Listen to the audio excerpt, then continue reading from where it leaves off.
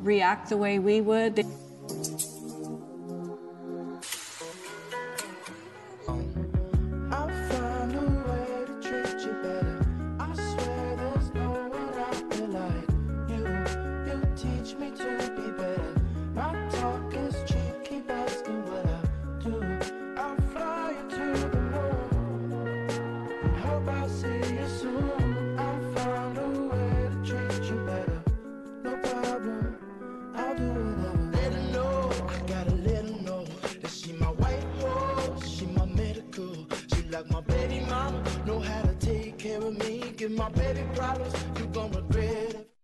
February 14th, 2023 Huntington Beach Planning Commission meeting.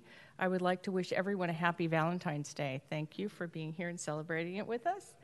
And anyway, at this point, I would like everybody to stand for the Pledge of Allegiance. And I would ask Commissioner Wood to lead us. Right hand on your heart. Ready, begin. I pledge allegiance to the flag of the United States of America and to the republic for which it stands, one nation, under God, indivisible, with liberty and justice for all. Thank you. At this time, it's time for roll call, and Mr. Snyder. Yes, good evening. Commissioner Adam, Commissioner Acosta-Galvan. Here. Vice Chair Twining. Here. Chair Pellman. Commissioner Kennedy. Present. Commissioner Rodriguez. Here. Commissioner Wood. Here. We have a quorum. Thank you. I'd also like to announce that tonight we have a new commissioner with us. Oh, sorry, Commissioner Kennedy, and thank you for joining us. And Mr. Struck has resigned. Okay. At this point,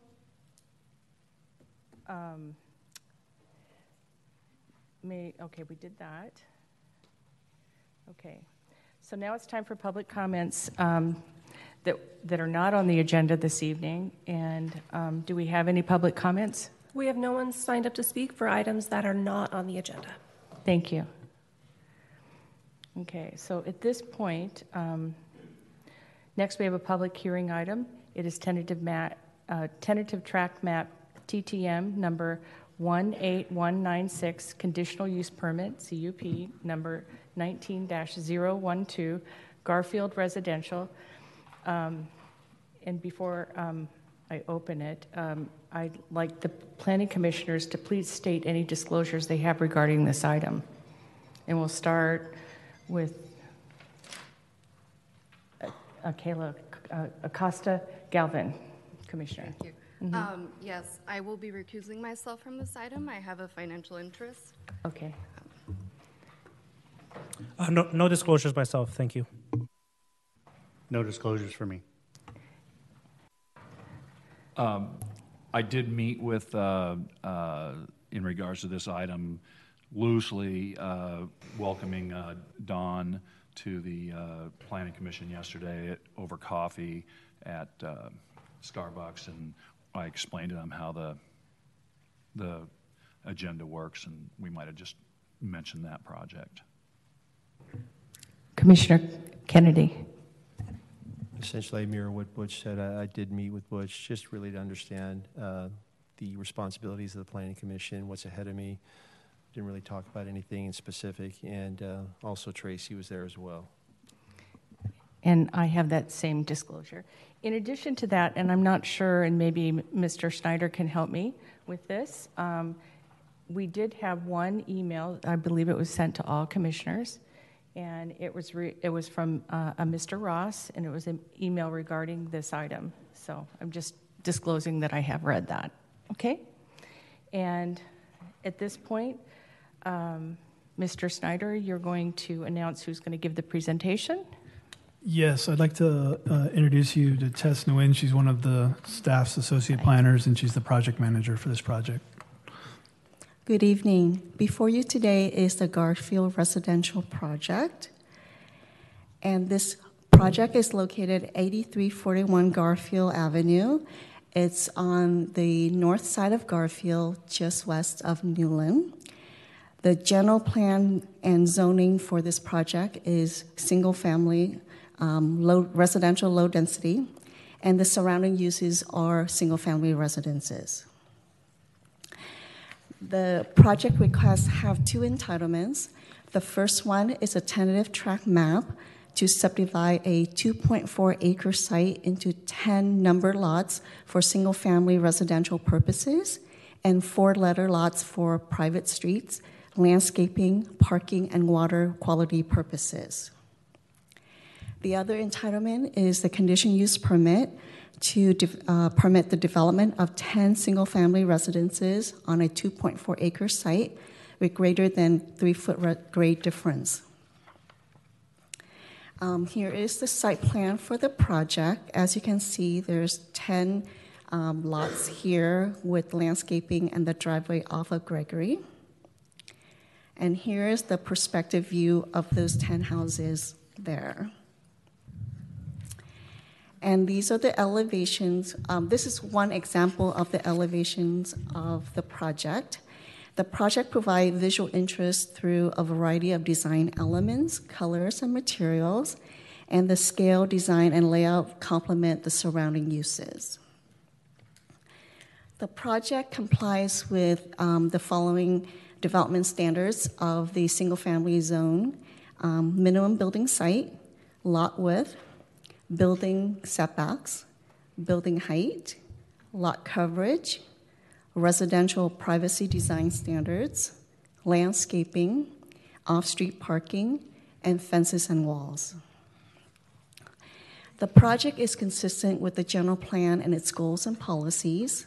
The project is compatible with the residential character of the neighborhood, and it complies with the provision of the Huntington Beach zoning and subdivision ordinance. It is in substantial conformance with the urban design guidelines. The project applicant will pay the in lieu fees to satisfy the 10% affordable housing requirements, and the project will pay the park in lieu fees to satisfy Quimby Act requirements as well, and the project adds to the city's housing stock. With the reasons above, staff is recommending approval of the tentative tract map and the conditional use permit based on those reasons, and I'll be happy to answer any questions. Thank you. Commissioners, would anyone like to? Yes. This might seem a little odd, but I was reading on our neighborhood, Facebook, not Facebook, but the neighborhood website, and I promised the people that there was probably 50 to 60 comments on this particular project, and nothing really out of the bad, but there was a very weird request, and I told them that I would bring it up to you do they know the history of the property, what happened on that property back in 1968? I am not aware of the history. The question I think you're referring to has to do with the landslide. The sinkhole the sinkhole, I'm sorry. That killed three young girls? So with any development, prior to issuing of a building permit, a geotechnical report will need to be submitted to verify the feasibility of development on this, and that will include all the design recommendation by the soil engineer. Based on the general plan, this particular site is in a low subsidence area and also not in a potential liquefaction area. Okay, good. I just told them I would relay that on to you, and I used to own a soils engineering, geotechnical engineering company, so I answered that question to them as well. So I'm satisfied. I just said that I would bring it up. All right. Check. Any other commissioners? Yes, Commissioner Rodriguez. Yes. Thank you, Tess, for the presentation. I have a question on the parking. So based on our code, it says, so it's code 23.04, off-street parking and loading spaces required. Technically, they're supposed to have, because it's 5 bedrooms or more, the homes, 3 parkings inside and 3 parkings outside. Correct. So that means a total of 60 parking spaces within the whole. Correct? Yes. I only saw 16 on the map. Am I looking at it wrong or? So the 3-car garage for each site is on the site itself, plus the 3 open spaces for each lot. And then the extra parking that you see on the street are the extra for the guests. Okay, perfect. So that answers that question. And then my other question is regards to archaeological sites, any indigenous remains or anything that comes up. This property is not pursuant to that code? It's not found. We didn't find any information regarding that. Okay, perfect. And then my last and final question is regarding, in the project narrative, it says that the developer will pay the in lieu fee. Because this is a single-family home, is that at $250, $2.54 times 2,000 square feet? Does that seem right to you? So the in lieu fee for the park is a total of $17,857 for the whole whole development, or per unit. Per unit, okay. Yeah.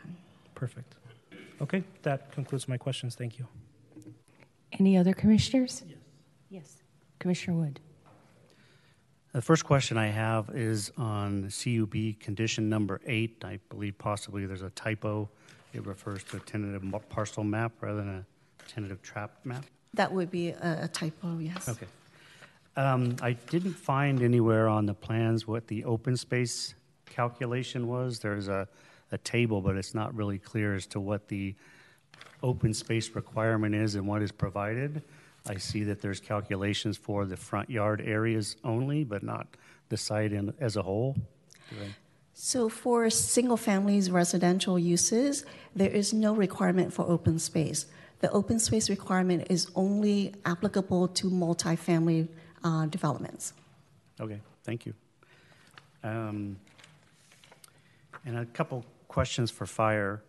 On the gated entry, it doesn't appear as though there's a whole lot of stacking distance for cars that may be impeded in the way of a fire truck in case they need to get in the gate. Can you answer how that was viewed?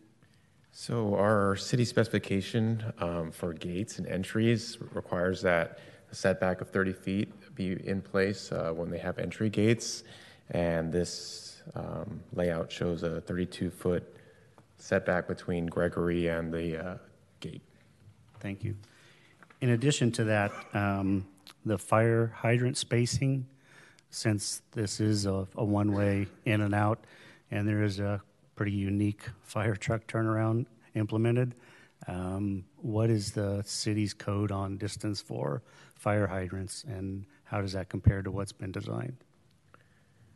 So we consider this like a cul-de-sac. So the furthest hydrant can be spaced is 500 feet from the end of the cul-de-sac. And where the hydrant is placed at the moment is, I haven't really measured, but it says 250 or some odd feet.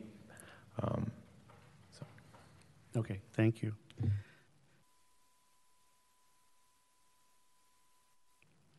And then another issue, maybe a typo on the tentative map.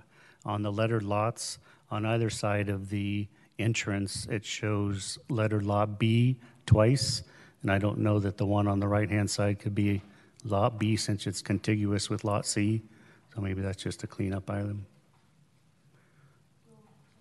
Okay. We'll verify that when they submit for the final map. Okay, that's all I had. Thank you. Hearing no other commissioners? No? Mm-hmm. Okay. Close public hearing. And at this point, I would like to ask the commissioners if there is a motion. Chair, I think you need to open the public hearing at this point. I do. Sorry. Oh, I thought I did already, though. No? No. Open it then. Okay. Now close it? No? Okay. No, we have speakers. Oh, we do. Okay. Okay, I'm going to call you down. Please come and line up at the podium. Bill Jager, Sam McMillan, Kathy Velchey, Darren Jarris. Please list your name when you start to speak. Thank you.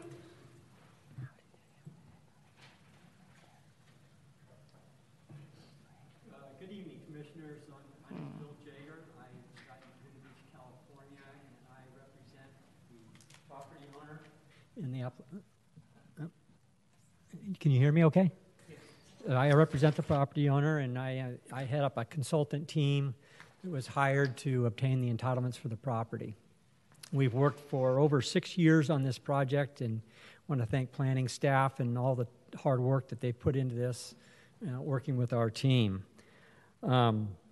We do accept all the conditions of approval that have been suggested on the property, and I just want to give you some of the high-level items on the project, and then I've got my team ready here to answer any technical questions that you might have. There's 10 single-family homes. They're all market-rate luxury homes, and they average about 4,344 feet in size. And the smallest house is 3,131 feet, and the largest is 4,450 feet, both in 5- and 6-bedroom configurations. The project is gated, as was previously stated, and it complies, and most importantly, it complies with all the tenets of the general plan and the zoning code. We're not asking for any variances, no variances to setbacks, heights, landscape areas, or whatever. We completely comply with every single rule that the city has in this particular zone. It's a very low-density project, and we do comply, and in fact exceed the parking slightly, with the 3 parking spots inside the garages and the 3 additional parking spots in the driveway, plus the 8 parking spots for guests along the internal private street. We'll be contributing over $181,000 into the Inclusionary Housing Fund, which is $9.07 a foot for up to 2,000 feet for this particular project. We will be providing over $178,000 to the City Park Fund, $42,000 in drainage fees, $285,000 in traffic impact fees, and over $200,000 in school impact fees. So we're paying a lot of money to the city for the right to build just 10 houses. This is a high-quality project that we believe will contribute to the neighborhood and the community at large, and provide 10 new houses for large families. We will be undergrounding all of our neighbors' utilities that are adjacent along Gregory Lane, that are adjacent to our site, and that's about it. I have our technical team ready here to answer any technical issues. So, Commissioners, any questions? Any questions, Commissioners? No. Okay. Right, thank you. Thank you. Next. Yeah, my name is Sam McMillan. I live on Crimson Circle, and my property butts up a fairly steep hill to the new development. And it looked like the plans have changed since the first time I saw them. And right now we have a retaining wall that's been there since the homes were built in '77. It's probably between 3.5 and 4 feet high. And I'm wondering, I couldn't tell because it came by so quickly. Will that be replaced, or what are the plans with the 10 new homes? Should I answer that? Staff? We can answer questions per Okay. speaker, but generally we take all the public comments, and then you could direct any questions Okay. to staff. Okay. Okay. That wall that we have now is too short. And what happens since the home that was there has been moved, kids like to come play there, and the first thing they want to do is slide down my hill and break all the sprinklers off while they're doing it. And it's happened multiple times, and I'd like to see, however this development proceeds, that not happen. And I guess my second question is, it looked like the homes, the 10 of them, are going to be in a line, and these are very large homes. And the first schematic I saw, the home that would be behind my house was like 11 feet from my property line. That's, there has been some erosion problems. That seems like 10 houses that are huge and a whole lot of weight sitting 10 feet 11 feet from my property. I'm just wondering, with enough rain, will these be sliding right down my hill? So those are my two issues. Thank you. Thank you. Next.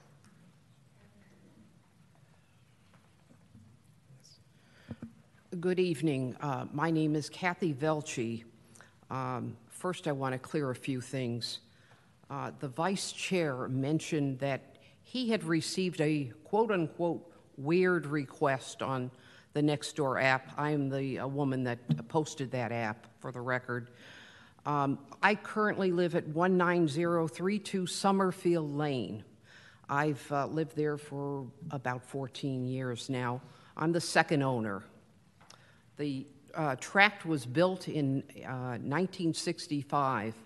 I live next door to the original owner of the within that tract off Summerfield Lane. And I'm the third house, actually, I'd say I'm 350 feet from where this is going to propose to be built. When I moved in, I had asked several neighbors. There were two. One is my next door neighbor. The other is the neighbor that lives straight across from me.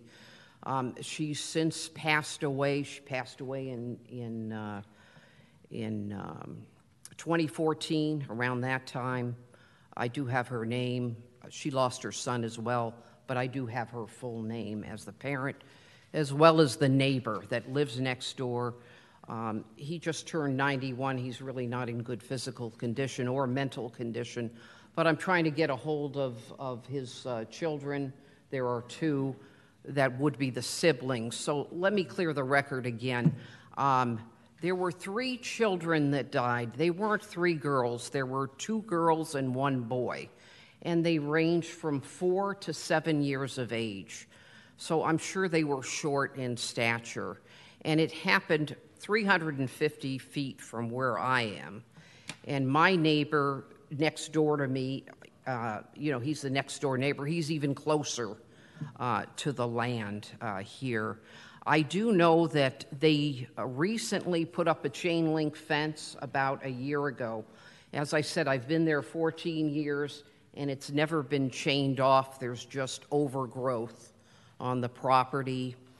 In talking with the neighbors, we all heard about the story. Of course, I wasn't around when it was built in '65. I was here, but not in Huntington Beach in '65. So I learned about this tragic happening in around 1968.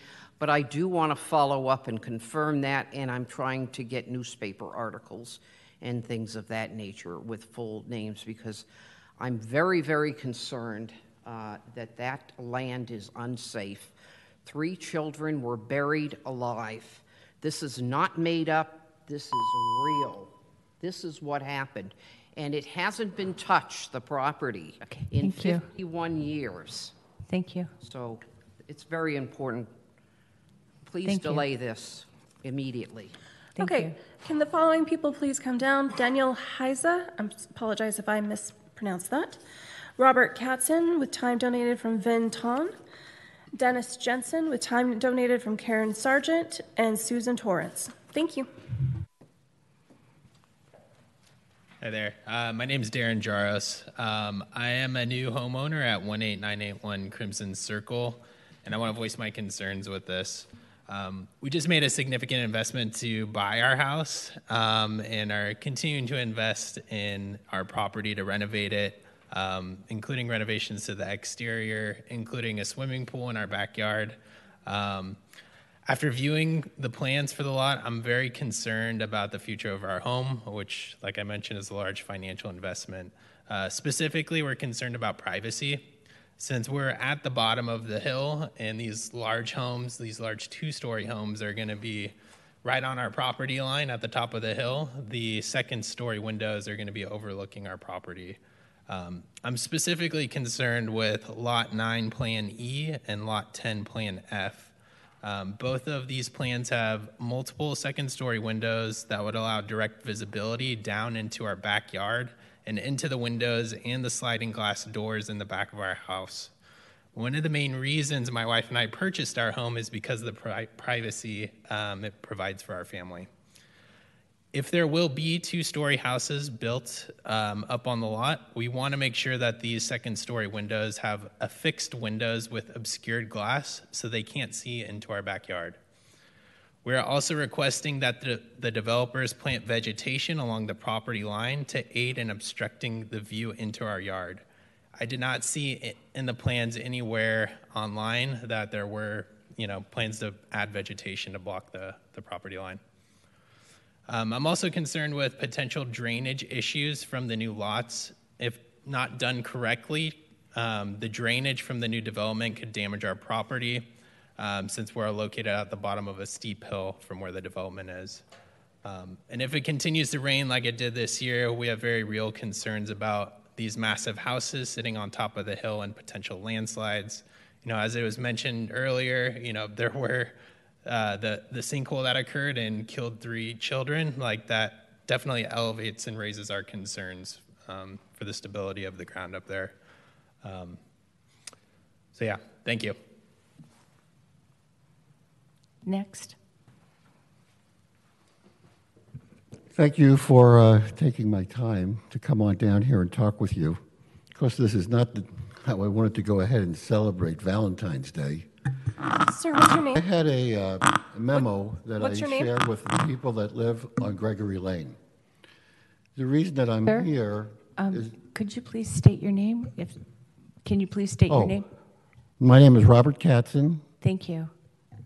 And I lived at this area now for 45 years.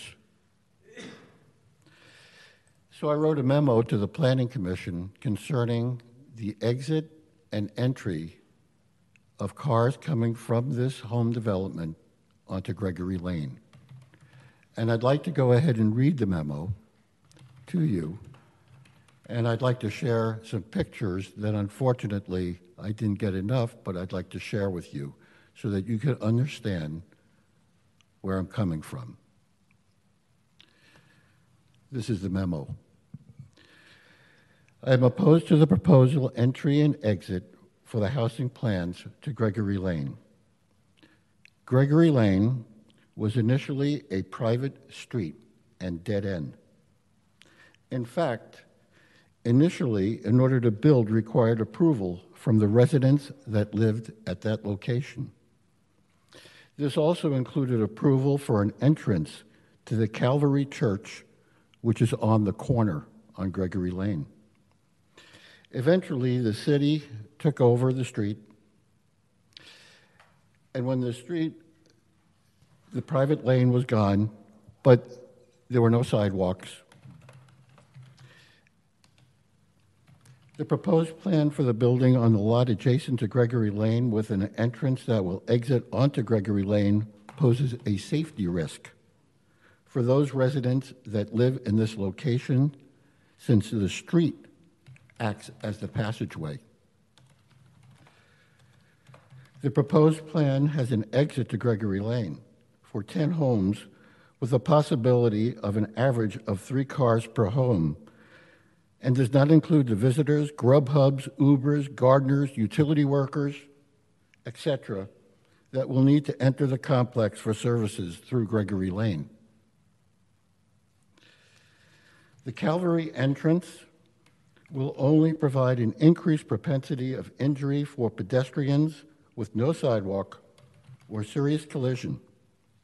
Moreover, the proposed exit leads directly onto a curved portion of the road on Gregory Lane with a reduced perimeter that may lead to a serious collision. The existing entry from Gregory Lane, which is the main thoroughfare, has 4 lanes and sidewalks and a bike path. And the previous entrance and exit from this property complex, home complex that's going to be built, was on to Garfield Street. There is another submission of a property that is right next to this large property. They want to build a 11,000 square foot home and knock down 2,600 home that's existing. He also wants to exit with a 9-car garage. He also wants to exit onto Gregory Lane. Again, Gregory Lane is a dead-end street with a cul-de-sac at the end. In order for you to understand my opposition to this, I want to just share some pictures with you. I can't go ahead, I don't know if you can see this, but this is a picture from across the street on Garfield. I took this morning. And you can see the entrance at 8311 goes to Garfield, not Gregory Lane. You can also see there's a great deal of frontage that they have at this property. Certainly enough to go ahead and make an exit and an entry out of that property onto Garfield, which would be a lot safer to the residents or prospective residents that are living on Gregory Lane or its tributary in the cul-de-sac called Laura Circle. This is a picture of, again, across the street, and I'll let you take a look at these. This picture is a picture of the gated entryway of a property that the Planning Commission is going to hear about tomorrow, about putting in a 11,000 square foot home and demolishing a 2,600. He is requesting a 9-car garage. Where does he want to exit? Well, he's got a gated iron gate motorized to go out to Garfield. He wants to exit onto Gregory Lane. This is a picture from the corner. This is a picture of the corner, standing at front of Gregory Lane. And as you can see, there's an opening.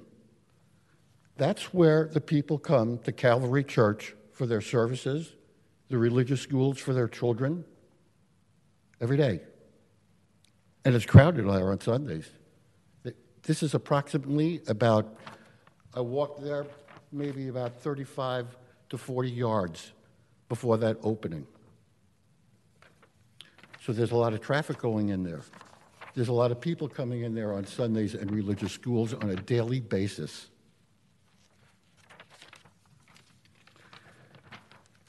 This is a picture of down the street. And you can see there's a curve there. You don't see any cars there. It's 10 o'clock in the morning. I took this morning. There's no cars. The people are at work. But in the evening, do I have a little more time? In the evening, cars will park on this. This is and I have Dean Torrance here tonight, but this is really Dead Man's Curve. Okay, thank you. Thank you. This is Dead Man's Curve. Thank you. The amount of traffic that you are going to bring down this little cul-de-sac with the church, sir, and with all the cars coming out of this complex and the existing people that live there is a safety hazard ready to happen. And some pedestrian, okay, sir, you'll have to, we understand. Some pedestrian, or there'll be a head-on collision with somebody going into the church with their children. Thank you, sir. Next. Good evening, Commissioners. My name is Daniel Shea. I live at 8341 Laura Circle. I'm in the immediate tract that's being affected by this property. I just want to bring up a few concerns I have in regards to the construction stage of this project. So as Robert have already shown you earlier, our tract, Gregory Lane and Laura Circle, we only have one way in and one way out. Gregory Lane exits to Garfield, and that's our only way. We don't have any other way to get out to Newland or wherever. Gregory Lane is also a very narrow street. It was built substandard back in, I don't know, the 50s or whatever. We have red curbs on both sides of the street and also at where this project is basically at where it turns. We also don't have sidewalks. So our residents, we walk in the streets. You see senior citizens walking with walkers in the street. You see family walking their pets in the streets. So where is this coming from? I think that during the construction stage of this project, it's very important to take a look at what's coming in and out of this street. If you are going to allow construction vehicles, heavy equipment, deliveries, and stuff like that coming onto Gregory Lane to have access, that is going to be a nightmare. That's going to be a traffic nightmare. That's going to be a safety nightmare. So what I'm requesting is the Planning Commission add a condition of approval for this project that the construction entrance and exit must be placed on Garfield and not on Gregory Lane. Similarly, the construction or the project-generated vehicles must park on site instead of on Gregory and Laura Circle. I also want to point out, someone pointed out earlier about the gate. Now, I want to point out that what's shown on the plate does show a 30-foot gap, but the actual keypad itself is only about 15 feet away from the street. So if you have a larger vehicle that's making a delivery, or if you have the weekly trash pickup that's coming in, when they access that keypad, their vehicles, a third of the vehicles are actually going to be encroaching onto a narrow Gregory Lane, where the red curb is actually at. Thank you. Thank you. Next person, please. With this map up here, you can see what the project looks like. The project is a residence. Okay. Thank you. My name's Dennis Jensen. I'm a resident of Huntington Beach, 18801 Gregory Lane. I've lived on the street 35 years. I've been a resident of Huntington Beach for 43 years. Several years ago, 3.5 years ago, I met with Lynn Sameta and the person in Tessa's place at the moment about the original plans for this. We then had a meeting of the neighborhood. We have 21 houses in Gregory Lane and Laura Circle. 17 of them showed up to the meeting, 2 sent proxies, one, the family was on vacation, and another was sick. That's all 21 houses. Here today are 9 of those houses represented. It's Valentine's Day, so we couldn't get everyone here. The whole neighborhood's concerned. Do we mind the houses? No, not really. If we have to have anything, those houses are okay. What we do mind is the entrance to Gregory Lane. It's a small private street. Along the curve, you'll notice here, for the entrance, this is red and this is no parking. Why is it no parking? It's no parking because it's not even 40 feet. I measured it today, it's 35 feet wide. That's pretty narrow. Furthermore, parking is allowed in our neighborhood.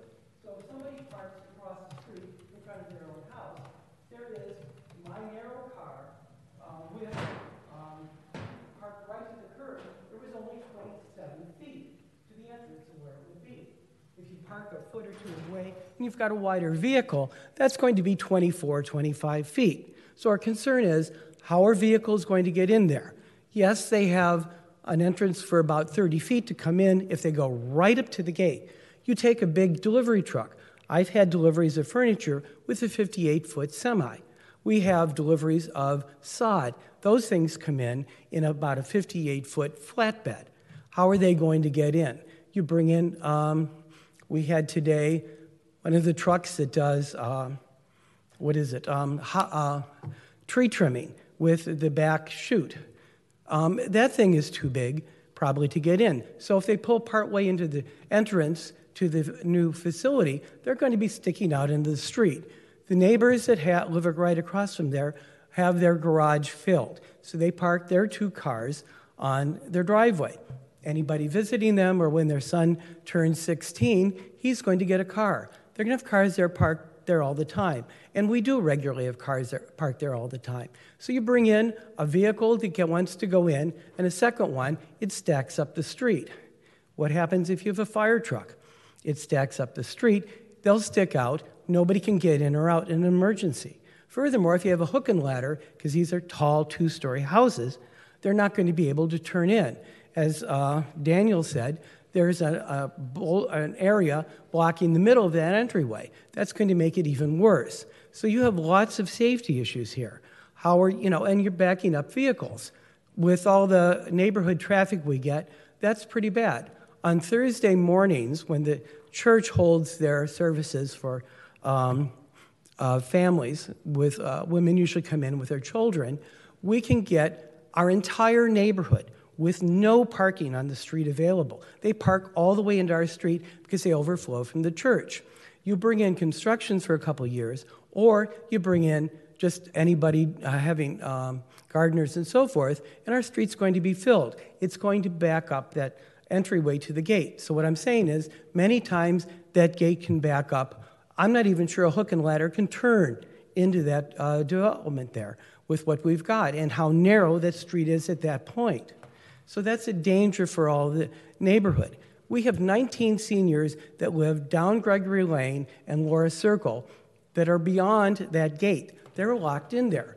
You bring a truck in that parks for about 5 minutes while they're unloading their forklift to make a delivery or something because they can't get into that development, you've got a problem.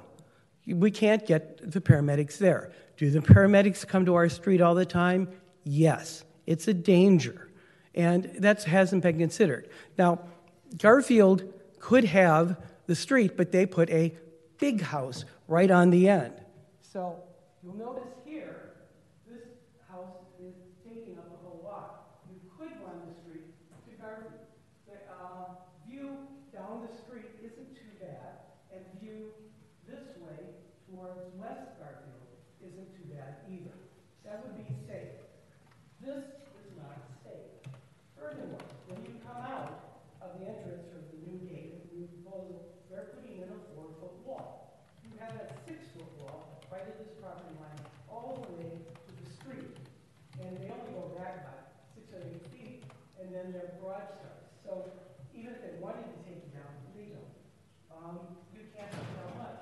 What's the view towards Gregory Lane and Forest Circle? Bad. So a car comes around Forest Circle, which is right here, and starts coming around. A vehicle doesn't see anybody, starts pulling out, you've got an accident. You have somebody coming down Garfield pretty fast. Unfortunately, if some neighbors do, you're going to have an accident. And so this is poorly thought out. On Garfield, it's a wide street. If we move the entrance to Garfield, it would be fine. We wouldn't object. But here, this is a danger. We have the noise, we have the traffic increase, significant increase. I mean, these are 5-bedroom houses, and you've got 6 parking spaces. Now, let's be honest, nobody's going to use all the 3 parking spaces in their house. So they're going to fill up their garage, and they're going to park in their driveway. But 5 bedrooms, some of those people are going to fill up 4 or 5 bedrooms and have 3 or 4 cars.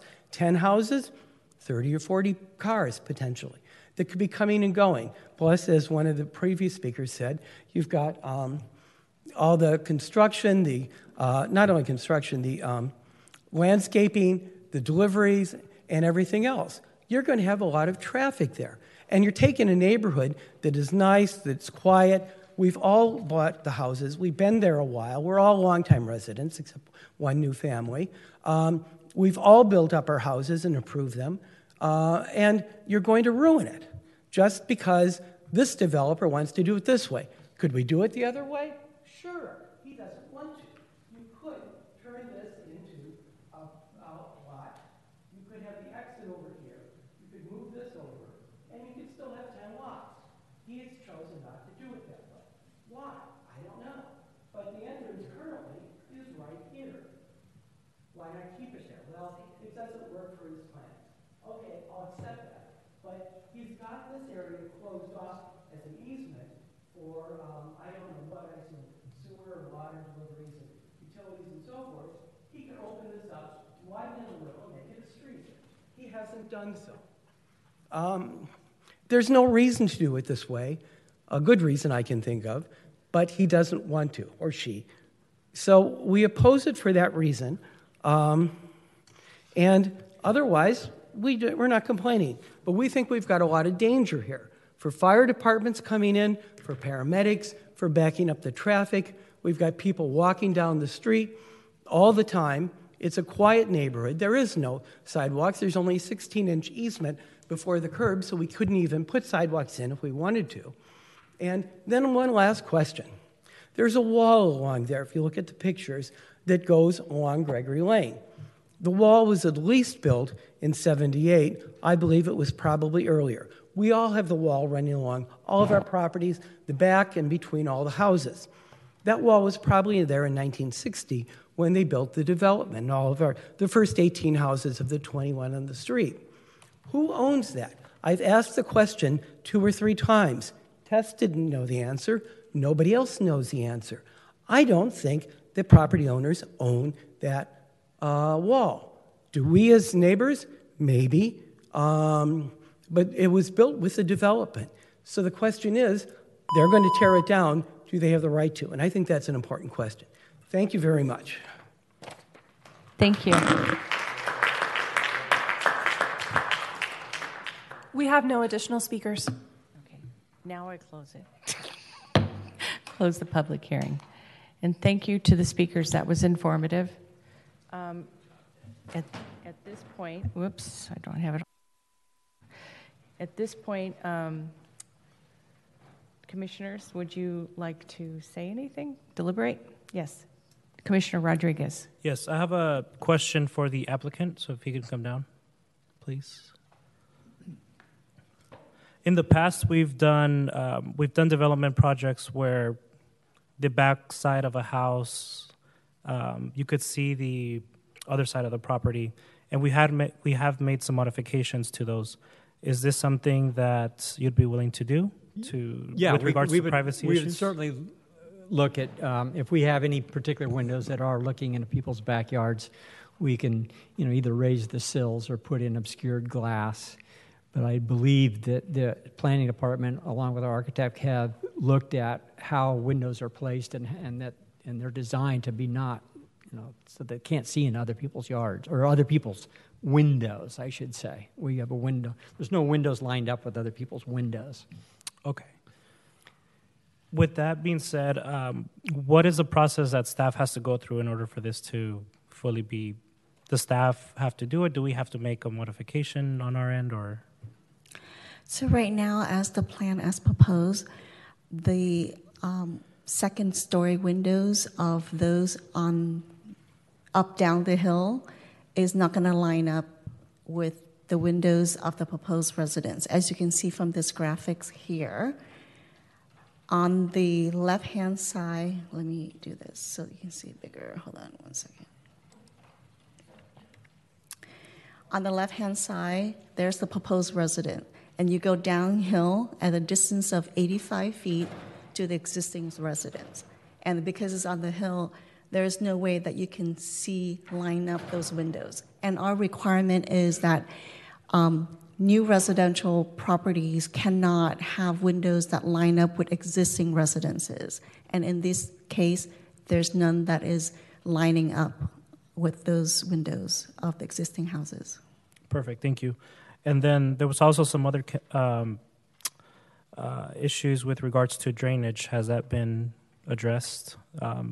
Yes, I mean, we've fully engineered the site to, there's very strict, stormwater drain requirements now in the county, which we've done a thorough job and working with the city engineering department, coming up with a drainage plan, and we'll probably be reducing the drainage off-site because we've got retention basins on site and so forth. Perfect. And then my last question is, do you have a parking plan for employees?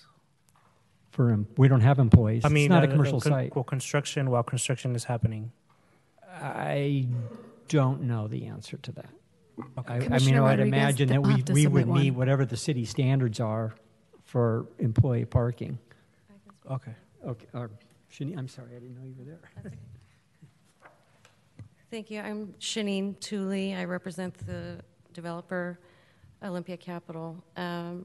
For construction, we will be working, of course, with city staff to come up with a plan for not only construction traffic access to the site, which I would imagine, based on comments that we've listened to tonight, obviously we can't obstruct Gregory Lane, We have good access from Garfield during the construction phase for a good portion of the work. Obviously, the underground in the easement, which is underneath the maintenance truck access from Garfield, which is being provided for actually public works access, in a permanent way.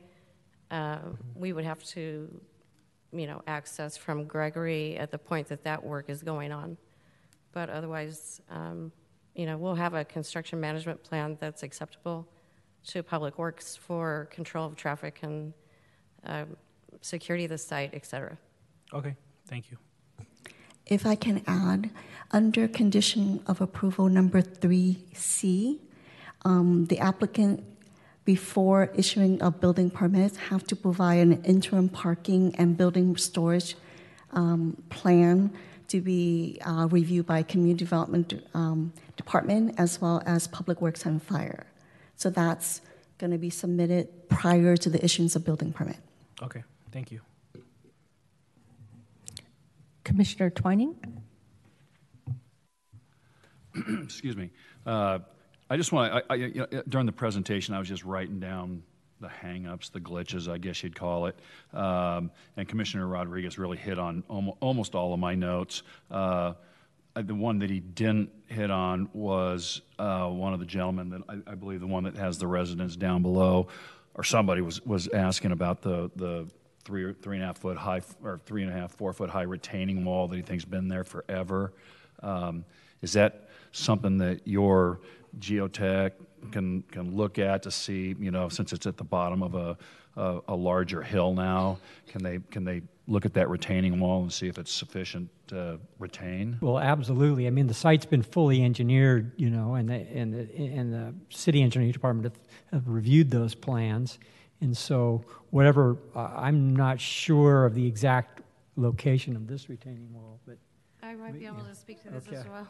So I believe the low retaining wall that was brought up is shown in the exhibit here, which is appears to maybe be in this sample residence backyard, if you see it down the slope. Yes, yeah, I was referring to that. Obviously, that's beyond our property, so we would not be touching that wall or doing any kind of investigation beyond our property.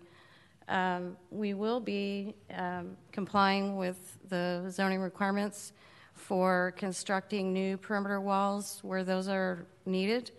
If there is an existing wall that doesn't need to be removed and replaced, obviously we would be leaving that in place. So it's going to be dependent on the specific sections of wall,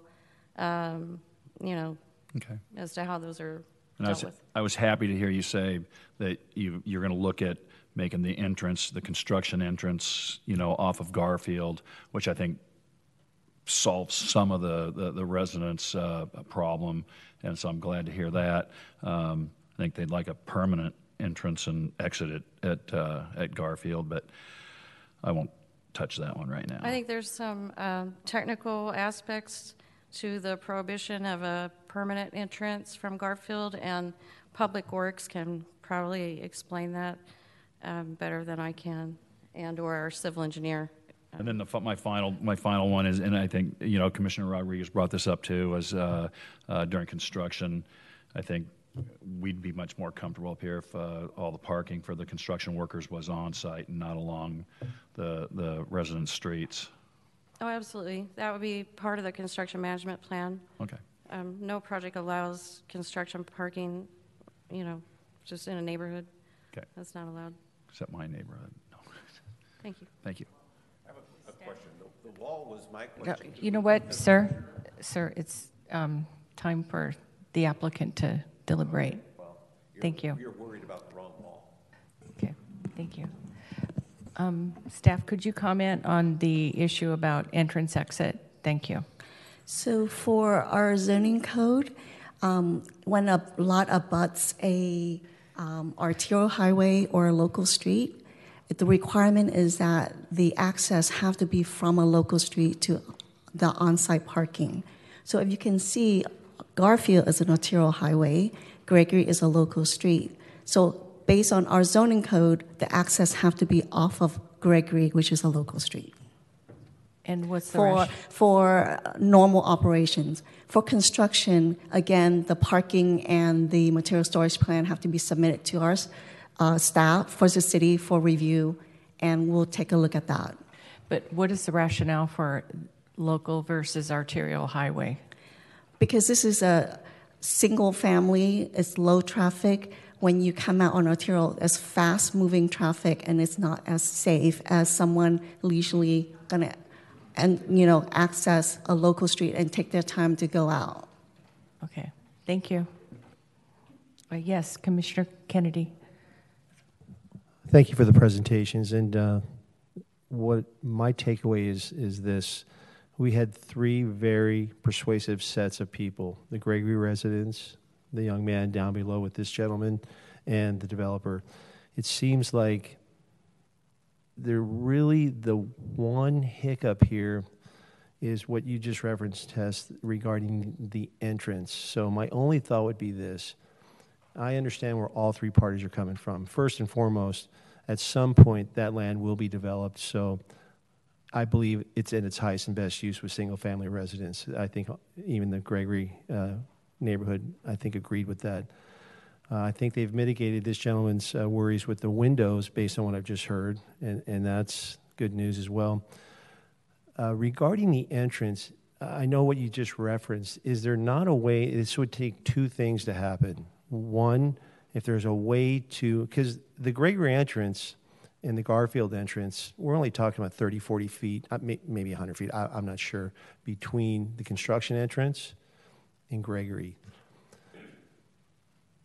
Would it be a huge stretch from the city's perspective to be able to somehow make a variance to allow for a permanent entrance at the construction site entrance? But what that would then entail, I believe, based on this gentleman's plans and what I've heard, is they've moved a house. So I'm not sure if you have the ability, or are the 9 homes in a row and then the one facing Garfield is basically pulled back? Is that the plan currently? Or are they 10 in a row? If you bring up the tentative map, you might be able to answer that question by seeing it.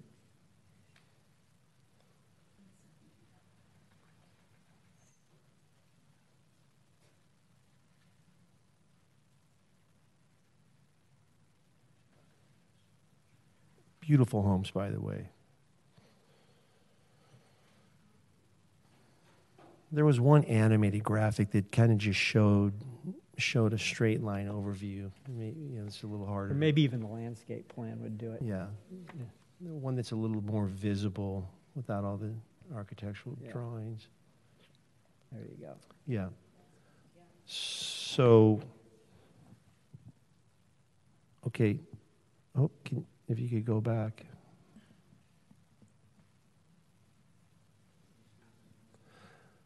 Okay, so if I'm seeing that right, the house adjacent to Garfield is pulled, I'm terrible with directions, west towards Beach Boulevard. And I would believe that currently that will be the construction entrance to the east of that house adjacent to Garfield. Is that correct? Okay, well, it could be. Again, we'll have a construction management plan that will show how the ingress and egress to the site is going to work. We'll work through with the engineering department, the planning department, or the building department to come up with how we're going to do ingress and egress during the construction period. Understood. So would there be any way, or is it not possible to somehow create that in the end as the permanent entrance? I know what you said about the way it's. Well, but what that happens is that creates an engineering issue with the street across Garfield, because the engineering department doesn't like streets to not line up. So there's another street that's offset. Yeah, I know that, from Hampden. This one. So, and by the mere fact we would have to go for a variance. The city is the one that imposes this issue on us. We're not imposing it on the city, or we're not making this choice. Understood. So, let me just ask the question hypothetically. Yeah. if the city, if that was not the case, Okay. and the fact that it was adjacent to Hamden, I believe, is a street right across. Mhm. If the city said, Mr. Developer, and I'm sorry I didn't catch your name. Or Bill. Bill? Yeah. We love your plan, and we would like to grant you the right to have a permanent entrance right there. This is all hypothetical. I think the Gregory neighbors would be ecstatic. You wouldn't have to change your layout. You've already kind of mitigated the concerns of the residents below with the windows. And really, is that something that the city has even the ability to do? Is have Commissioner to, Kennedy? Yes. No, because the requirement to take access from Gregory as opposed to Garfield is in the zoning code, so we couldn't approve something that didn't comply with the code. All right.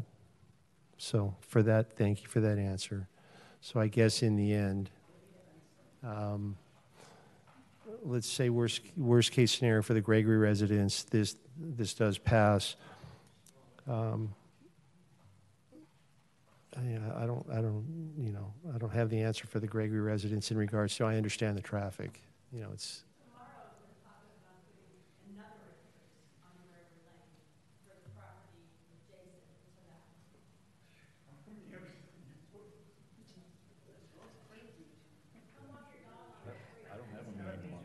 We don't have a meeting tomorrow, so let me clarify that for you. Yeah, okay. Chair, I just caution, Chair. Yeah. Yeah, just take questions from staff, not from the audience. Okay, so any more questions? Yes. Commissioner Wood. So each of you have pretty much addressed all of my questions and or issues.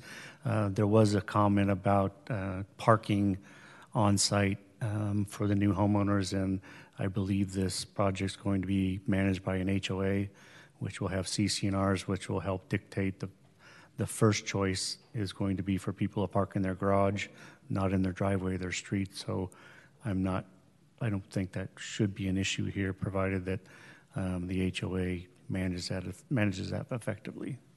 That's all I have. Thank you. Any other comments? Nope. Okay, hearing no other comments Thank you. Thank you. Thank you, sir. From commissioners, I would like to ask if we have a motion on this item.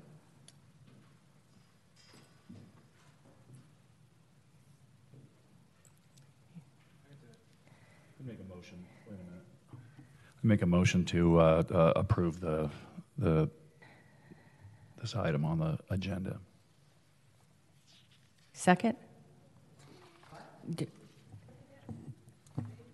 The recommendation from staff? Commissioner Twining, you're saying this? Yes? Yes? Yes. Okay. And I know I don't have it in front of me now because I have the plans in front of me. I have it. Whoops. Would you like me to? Vice Chair, you can just say move the recommended action if that's okay. Okay, we will move the recommended action if that's okay. Okay, and I'll call for the vote. All those. I'm sorry, was there a second? I could second it. Commissioner Rodriguez. Okay. Okay, now I'll call for the vote. All those in favor? Aye. Hold on one moment. I'm not. My light up here isn't working. I haven't started the vote yet. Give me one moment. Okay.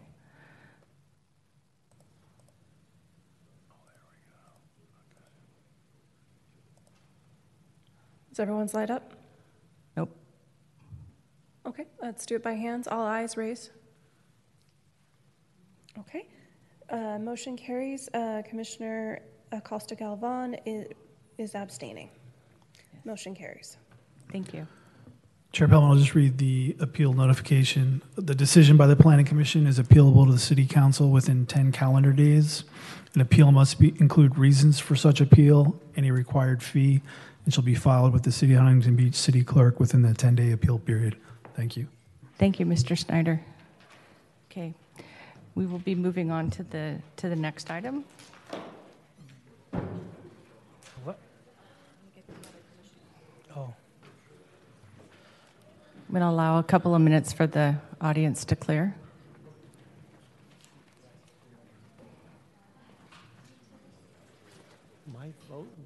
button lit up. We should have Yours just. did, mine didn't. Mine didn't light up. Wow. Look at mine. Didn't.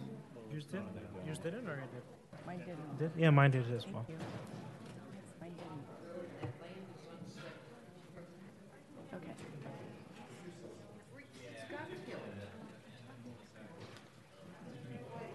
You mean on the? Jennifer, what I Yeah. learned that, that I read out was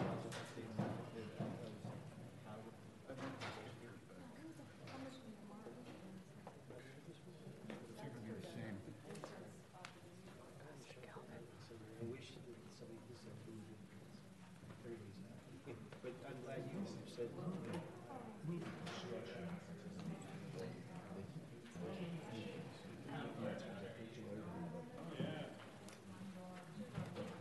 I would think they could utilize the existing entrance on Garfield for construction.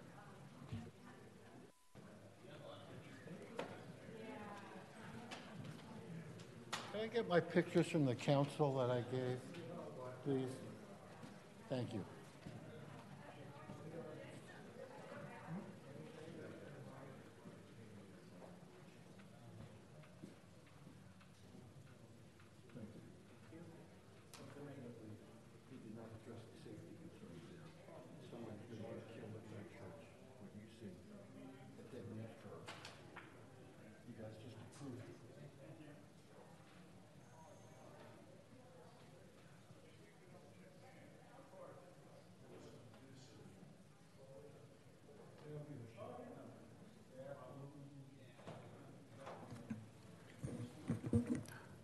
Chair Pellman, we do have Commissioner Acosta Galvan back, so we Yes. can proceed. Okay, thank you.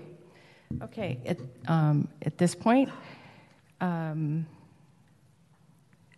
we have next we have a public hearing item. It is zoning text amendment ZTA number 2023-001, prohibition on builder's remedy application. Before we move on, planning commissioners, please state your disclosures regarding this item. And we can start with Commissioner Kennedy. I had a brief conversation with Councilman Burns and Councilman McKeon. Councilman Twining. I've had a brief conversation with Chair Pellman. Okay. And Commissioner Wood. No disclosures. Commissioner Rodriguez. I had a brief conversation with Councilwoman Mosier. I also attended the 2 p.m. Press release earlier today that happened at City Hall. And I saw Commissioner Twining as well. So I was there. I'll let you all know. And Commissioner Acosta Galvin. Yeah, I spoke with Councilmember Kalmick briefly about this, and I contacted staff about it. Thank you. And myself, my disclosure is I met with Vice Chair Twining and Commissioner Kennedy, spoke with Councilman McKeon, and attended the press conference today. And then there was written correspondence by Mr. Diggs, Mr. Hurd, Tarek and Paula Sharwa, and the Kennedy Commission. Those were all the emails that I received. Thank you. And yes. Chair, if I could just mention, just in the future, you don't need to read out Okay. the communications. The emails? Yeah, the emails. And when we're dealing with, we'll talk about this maybe at a study session or some other time. If we're dealing with legislative kind of actions Yeah. like this is going to be, generally you don't have to make disclosures, but Okay, it's so- fine if you, it's fine if you do. It's certainly not illegal. Okay. It's just not necessary. Okay, and at this point, staff, do we have a presentation? Yes, Chief Assistant Attorney Michael Bigliota will give the presentation. And Chair, I apologize for and Commission for the brevity of the presentation. As I mentioned, this is legislation, and it is driven entirely from direction that we received, the City Attorney's Office received from the City Council via what we call an H item, and they directed the City Attorney's Office to draft an ordinance that prohibited what is colloquially referenced as builder's remedy. Builder's remedy essentially allows developers to build in areas that are not otherwise zoned for for residential activity. if a city doesn't have a compliant housing element. So this ordinance would just make clear that our zoning code remains in place and that all projects have to comply with the zoning code.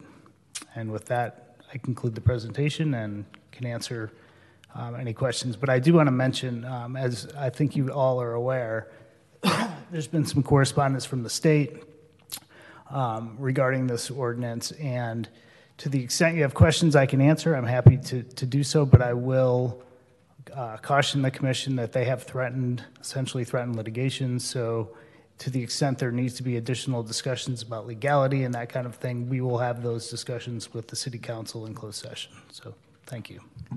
Thank you. At this point, commissioners, do you have any questions of Mr. Vigliota? Yes, Commissioner Rodriguez. Yeah, just a couple questions to Mr. Vigliota.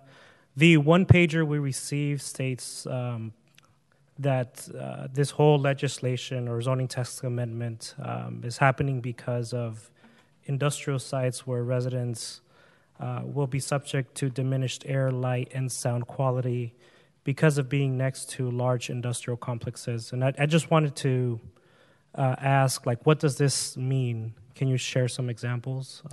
Sure. Good. Yeah. No. Good question. So the whole idea, what we call Euclidean zoning, meaning that the city is set up in certain zones, is not a new concept. It goes way back to the dawn kind of the country, and the reason it's set up, the reason zones are set up that way, is to have like uses, like land uses, all kind of set up in certain areas. That way, you don't create nuisance situations. And I'll give you an example. If there were no zoning, you could have residential neighborhoods abutting a heavy industrial area, right? So you could have single-family homes right next to a nuclear power plant, aside from other state laws and regulations like that. But again, just for zoning context.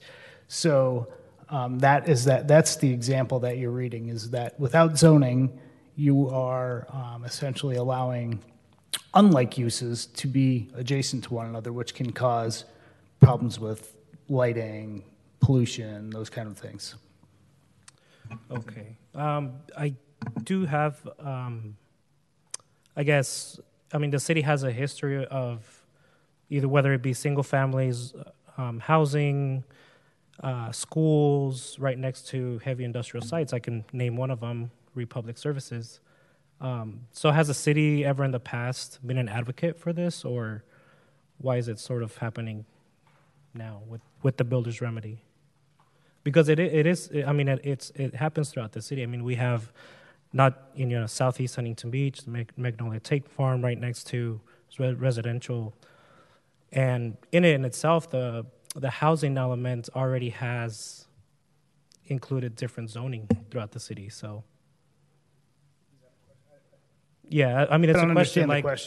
I mean, the question is if the city has come out in the past to support environmental. Let me just stop you. I'm not aware of the city coming out in support of a project that is incompatible with an adjacent use. Okay. It's not, and maybe if Jen, if you have any insight into that. No? Okay. And then one more question. If you could help me walk through the process. So let's say the zoning text amendment passes today. It goes to the city council, gets approved. Developer, builder comes in and says, I want to use builder's remedy at what would be like the ramifications? Any fees that we have to pay or litigation that comes through that? Or? Well, again, you mentioned litigation. I'm not going to discuss. I guess I don't want to talk about a hypothetical scenario at this point. Okay. Yes, I'm done for now. Sorry. Commissioners, any other? No? Yes? Yeah. Yes. Go ahead. Good questions. Just running off of the environmental concerns with zoning, isn't that something that the HAA already covers? I believe in there it says that a city can deny a project as long as they find substantial concerns and make them in a written form. So why are we doing this if that's already provided in the law? Good question. So there is a provision in the HAA that does allow cities to deny a project based on, and I don't have it in front of me, but it has to be substantial health and safety concerns. And the law went on to, the law has just been amended recently to say it would rarely happen that you would have those kind of health and safety issues. But I believe CEQA already exists as a law that would still be impactful CEQA still applies, Builders correct. Remedy. Yeah, right? CEQA still applies, correct. So that would then protect residents from being forced to live in an apartment building next to a factory? No? CEQA is not a law that prohibits environmental issues. It requires disclosure and some other things from the city, but it doesn't prohibit. Mm-hmm. Okay. So in a hypothetical situation, when an application comes in, does that mean the planning department is just going to deny that application? Again, I don't want to get into hypothetical situations. The ordinance, when it's adopted, we'll implement it how we determine the ordinance should be implemented. Well, the ordinance is very vague. It's one page, and we're voting on a zoning text amendment, and usually we get to know how it's implemented. I do appreciate your comments, and you certainly can vote however you feel that you should vote. Mm-hmm.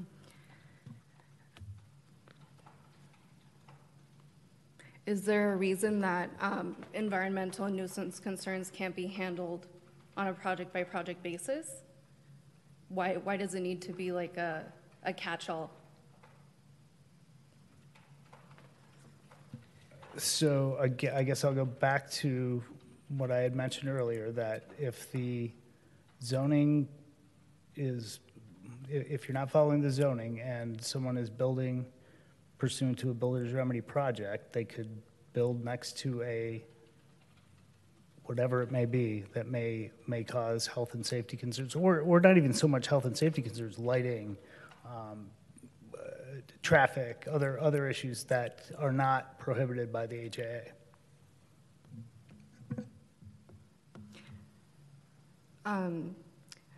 I'd like to ask about, so I think the city was involved in a previous lawsuit about the HAA. And I'm just going to stop you right now. I'm not going to discuss any previous lawsuits or anything to deal with. Even if they've been resolved? Even to deal with, yeah, in any context with this ordinance. Okay. How about a lawsuit that does not have the city involved in it? Again, I'm not You going can't to. speak about any I'm not going to California law. discuss. No, I'm not going to discuss litigation or the legal efficacy of the ordinance. Mm-hmm.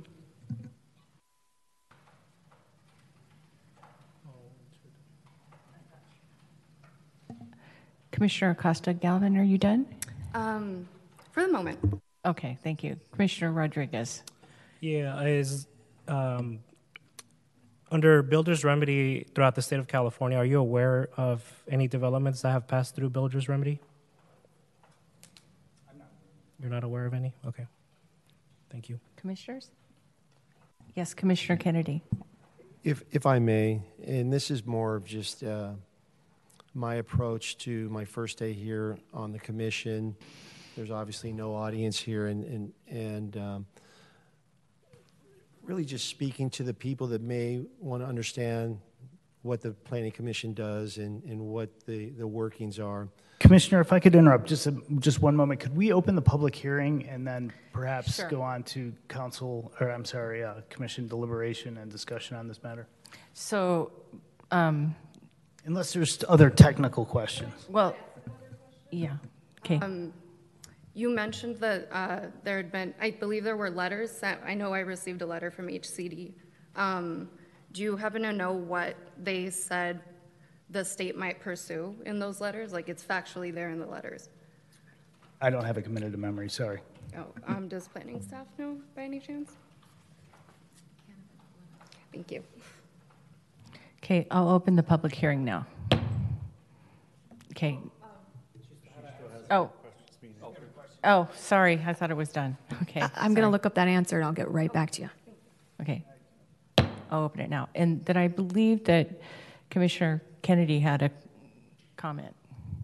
And I apologize for being out of the protocol. I'm a quick study, but I just really wanted to just make a basic statement as to how we may or may not arrive at different things. For anybody that, I personally watch some of these meetings by going to the city website. So, you know, I asked Pat Burns if I should make this statement. He said, go ahead. I said, maybe it's in line or out of line. But the way I see it is it's beyond the builder remedy. A representative government is defined as a government where the citizens elect people to represent them. And local government, in my opinion, is the best place for citizen voices to be heard the loudest and should be respected. So when it comes to this, the residents of Huntington Beach, they knew who and what they were voting for on this topic, as it was one of the pillars of the contract with Huntington Beach. And they let their voices be heard at the ballot box with an overwhelming election of the 4 now in majority. As an appointee of our elected council member, Pat Burns, I'm here to serve as an extension, as his beliefs are aligned with the voices of the people that cast those ballots and put them in the majority. And I truly believe our residents know it's not the cost of this fight, because we have the best in-house legal counsel in the country. Our residents also realize that it's the potential loss of our rights to govern our city per the charter that is truly at stake. So with that said, even the state auditor's report criticized the methodology and the housing allocation and agreed the numbers were overstated. So with that said, this vote, in my opinion, is a manifestation of the voices of the majority of the Huntington Beach residents, and I believe it's truly a realization of what representative government is. Thank you. Thank you, Commissioner Kennedy. Chair Pellman, just a quick point of order. Yes. It's just really administrative. We did open public comment. Just for the record, there are no public speaker slips submitted, and so before you enter deliberations, you should close public hearing. Okay. Or public comment, I should say. Okay, so, okay. We'll, and then you could move on with deliberations. Okay. So I will close public comments at this point. Okay. Commissioner Twining. Well, since Don kind of opened up the door there, I might get a little bit off topic too, but it's part and parcel with, you know, it's the whole issue. You know, I'm a 57-year resident of Huntington Beach. I've been here since I was 9, and I'm going to support this amendment for, you know, many reasons. You know, not the least being that I have no idea where 13,368 units in this town that's 95% built, 95% of the property in this city is built on. I don't know where 13,368 units are going to go. The RINA housing allocations, in my opinion, and in the opinion of the state auditor, were arbitrary. Vice Chair, if I could just make sure we get the discussion pointed in the right direction. We're not here to talk about the RINA allocation tonight. I'm just making a point. Sure. But what I want to say, though, is I think the builder's option is bullying by the state to either pass a housing plan that they'll approve, or they're gonna send their builder option or put their builder option on us, and that's what I don't like. You build 13,368 units, or we're gonna hoist the builder's option on you. That's it, and that's kind of how I feel about it, and that's why I'm going to support this thing, because, like I say, as a 57-year resident of Huntington Beach, I think it's something that's worth fighting for. I've seen this town since it was almost nothing to where it is today. I like where it is today. I don't want to see 13,368 units here, and I don't want to see developers just come in here and build wherever they want, whatever they want. That's it.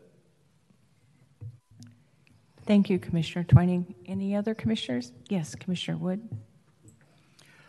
Yeah, I understand what you're saying, Mr. Twining, and I know we're not here about arena discussion, but I believe that there was at one point last year where council was providing a housing element that was passable and acceptable to HCD. Is that correct? Yes. And unfortunately, it didn't go through. We can argue all day long whether the RENA number is bogus and how it was derived probably was not kosher, so to speak. The fact it is what it is, and at some point we at least have to get an approved housing element.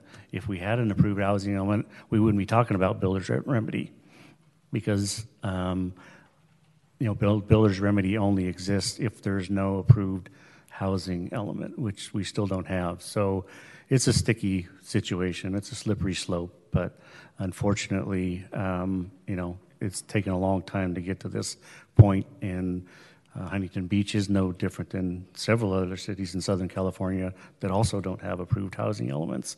I just think at some point that housing element needs to be to the forefront, and I believe our council is working towards that. Thank you. Commissioner Rodriguez. Yes, so I agree with Commissioner Kennedy on a lot of things, and even with Commissioner Twining regarding a representative form of government and local control. Nobody wants to be told what to do, but the policy we have in front of us, the zoning text amendment, the ordinance that essentially will, is looking to be approved tonight, it's very broad. You're asking us to approve something when a lot of commissioners themselves are having sort of confused thoughts about the RENA numbers versus housing elements versus the zoning text amendment that we have in front of us. So I myself won't be supporting the zoning text amendment for a variety of reasons, and I took some time to sort of write everything down and kind of get my thoughts going. So the Planning Commission is a quasi-judicial board, meaning that the decisions we make are based on existing law. The fact, I think, the city attorney, I think, is asking us to violate existing law. And to me, that puts our city in a necessary financial and legal exposure. We as a board have a fiduciary duty to our city of Huntington Beach, and I won't be part of anything that will put us at risk. If the city council wants to do it, that's their choice. They don't need the zoning text amendment to do that. So that's my number one reason. Number two, again, I mentioned the zoning text amendment is very vague. Citing diminished air, light, and sound quality for reasons to support this proposed ordinance, I think, in my opinion, is irresponsible, because builder's remedy policy, there's already provisions that protect against that. So earlier I came to the 2 p.m. Meeting that was outside with Council Member McKeon and Mayor and the City Attorney, and repeatedly there was the fact that builder's remedy was just sort of this policy that just comes through, and there's nothing that we can do against it, and there's actually 5 things that are protected, and so one of them is environmental concerns. So even if builder's remedy comes through, we as a city have the ability to say we can't approve this project because of environmental concerns. And then number 3, just the final reason is that this is a direct attack on affordable housing in the city. The city has a robust affordable housing policy that started back in 1980s, 1990s. A lot of you know my story. I grew up in Oakview, which is one of the lowest income neighborhoods in Huntington Beach. And a lot of the affordable housing was put in that area and throughout the city. But, tell that to a single mom who's trying to make ends meet, or the elderly woman or man who is on a fixed income, that there is no space for them. I think that's the wrong message that we want to send to the rest of the city and the county. When I look at Huntington Beach, I look at it as a city that's a leader. But right now, we're not leading in anything with regards to affordable housing or job creation. A lot of that is going to Anaheim and Irvine. And to me, how are we going to sustain good-paying jobs without the ability to house a workforce? And we actually did that through the housing element. There's a lot of talk about, zoning and separation of zoning between industrial, between single-family homes and multifamily. The housing element did that.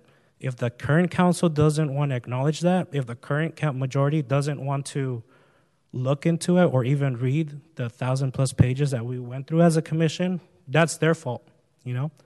So my message to the council majority and to my colleagues here is, you know, that we really look at what we're approving as a policy. The policy itself, again, is very vague, and it will get us nowhere besides getting sued, and it'll be a financial disaster for our city. So with that being said, I conclude my comments. I want to make sure that most of my colleagues understand where I'm coming from and why this is happening. I'm not against any of you, or, you know, I always come with the intention of us to get along and so that we can have these honest discussions, but I cannot support this vague policy. So with that being said, I conclude my comments. So thank you. If I could just jump into, I just want to remind the commission that this any action you take will be a recommendation to the city council. You won't be approving anything this evening.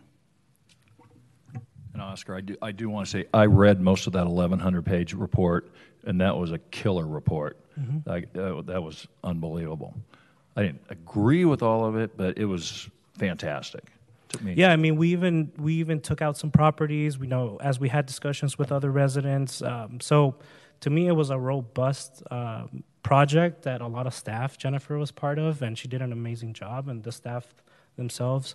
So, you know, I look forward to seeing ways that we can allow the current council to sort of look at that and sort of hopefully approve it, so that we're not sitting here fighting on this builder's remedy thing, which to me is. I just wanted you to know that I read it and I appreciate it, and it was a very good report. So well, thank you for that. Job. I appreciate it. Any other commissioner? Yes. I believe, Jennifer, you found the letter. Yes. So the HCD letter was sent to us, I think on Monday, but essentially it concludes 3 things.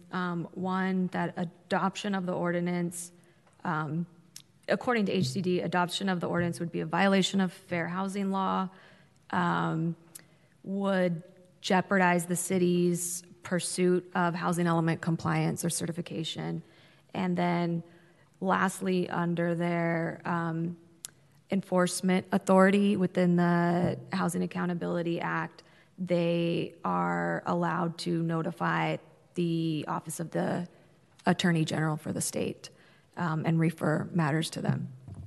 Right, and the Attorney General has been notified, right?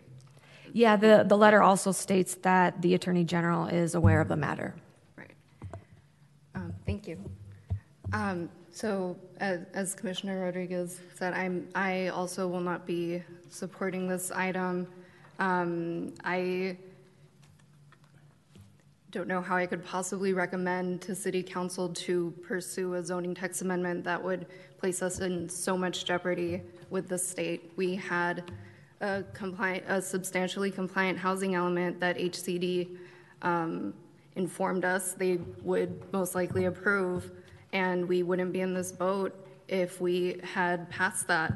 And we could go back to that housing element and pass it, and we would be not in this position of having builders remedy projects come into the city. Additionally, as Commissioner Rodriguez said, the zoning text amendment is extremely vague. I am very uncomfortable recommending it when we won't know how it will be enforced.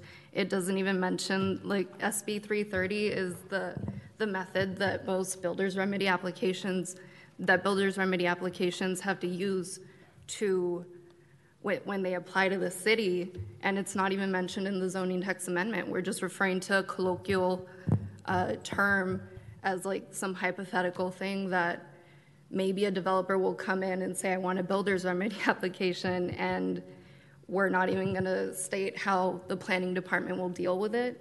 The Planning Commission is here to look at our zoning code, our general plan, land use, and have actual directives for the planning department, and this is not doing that. Any other comments? Nope. This way? Nope. Okay. At this point, I will close the public hearing, right? Technically, we've closed the Yeah. public comments, so Okay. you can call for a motion would Okay. be the most logical next step. All right, so at this point, I'd like to ask if there is a motion on this item, please.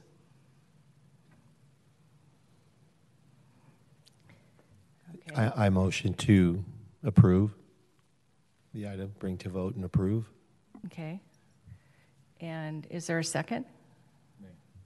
Okay, thank you. So Commissioner Kennedy has made a motion to approve the recommendation from staff, and Commissioner Twining has seconded the motion. Any discussion? Call for the vote. All those in favor? Voice vote. Raise your hands, please. Oh, hands, okay. Motion passes. Commissioners Rodriguez and Acosta Galvan voting no. And Commissioner Adam absent. Okay. Thank you. Okay, and then we're going on to, okay, so we're on the consent calendar, and there's nothing, right? We have 3 sets of minutes Oh, on the okay. consent calendar. Okay. I would recommend that Commissioner Kennedy abstain since it's his first meeting, but we can do it as a single motion, approve all 3 of those items. We would just need a motion, or if there's any edits or corrections you want to add to the record. I just have one question. This is the way I read it. I don't know how Tracy feels about it, but our Commissioner Pellman feels about this. But you're asking her to sign minutes to meetings she wasn't at.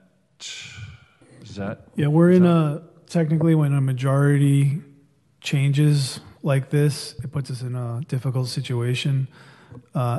Essentially, the minutes are, everything's recorded, obviously, visually. It's just memorializing what occurred.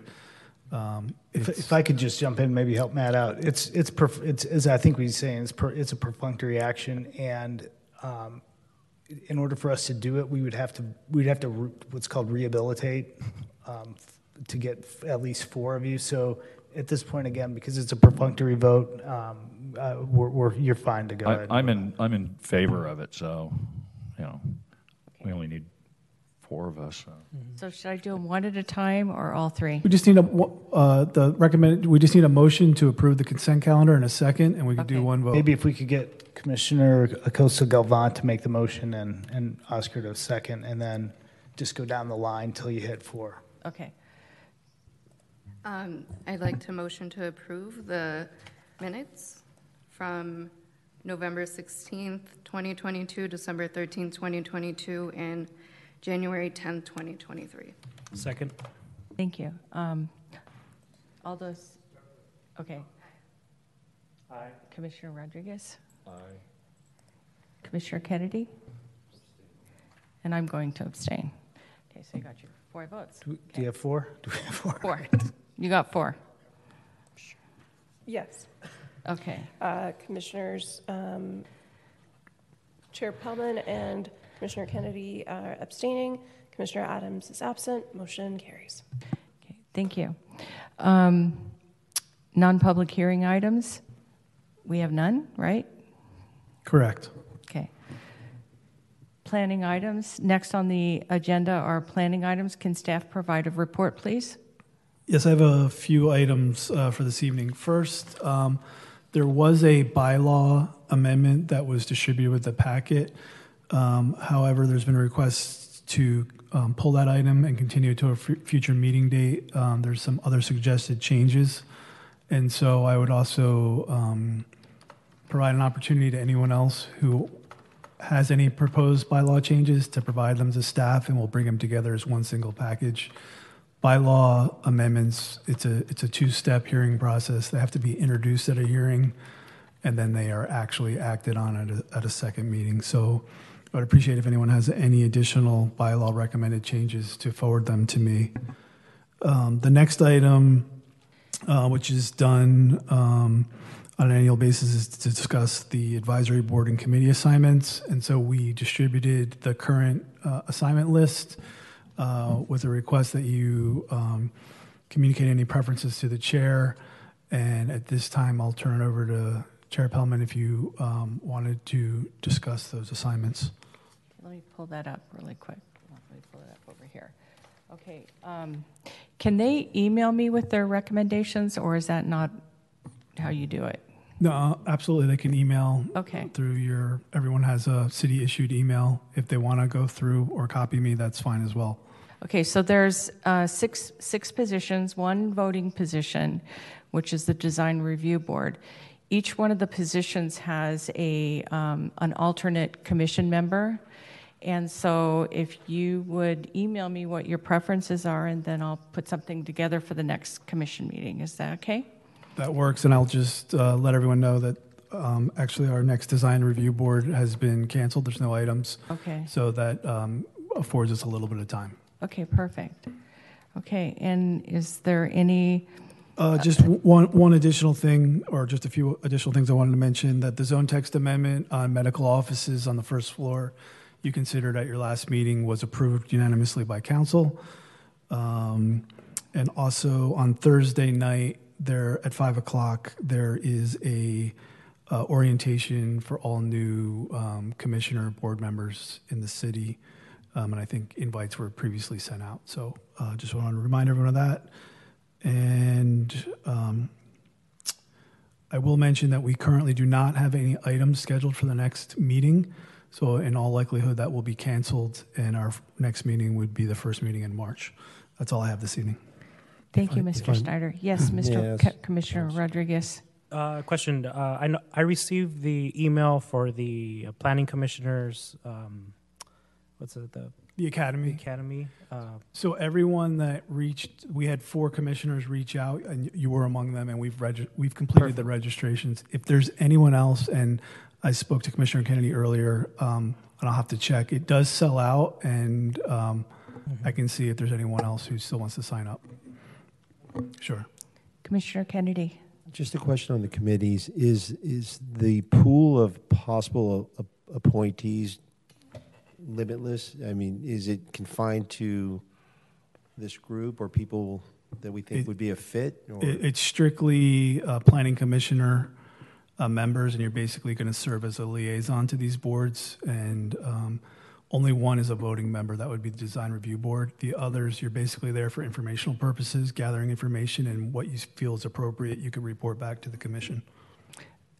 I have a question. Under what part of the agenda do the commissioners report back? What would that be? Because I don't see it here tonight. It typically would be the next item on the agenda, so it's a great segue. I feel like we planned that out. Okay. Which is commissioner reports. Okay. So. Okay, yeah, I see that. Okay. And I have no other items, thanks. All right, so at this point,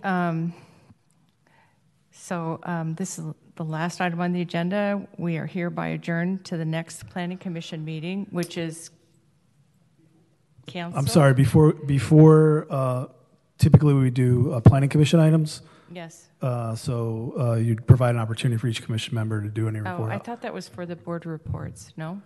Okay. It could be anything. Oh, okay. So this is when we would say whatever we wanted to say outside of what's on the agenda. Absolutely. Okay. I'm on a learning curve right here. That's okay. You're doing good. Okay. So reports from each planning commissioner. Acosta Galvin. No comments. Commissioner Rodriguez. No reports at this time. Thank you. Commissioner Wood. No reports. Commissioner Twining. No. Commissioner Kennedy. No reports, but I would like to say I look forward to getting to know all the people here on the board and working with you guys, and I appreciate the onboarding I got today from Jennifer and Mr. Vigliota and Kimberly and Matt over here. I really do appreciate it, and I do plan on leveraging the staff because I've heard nothing but good things about the resources you guys provide, and I look forward to meeting and working with you all too. Thank you. Thank you. Okay, at this point, I hereby adjourn to the next Planning Commission meeting, which we just heard is canceled, right? Is that what I heard? Technically, and again, I know you're on our learning curve, we should adjourn to the February 28th meeting, okay, and we will send out an official cancellation notice. Okay, thank you.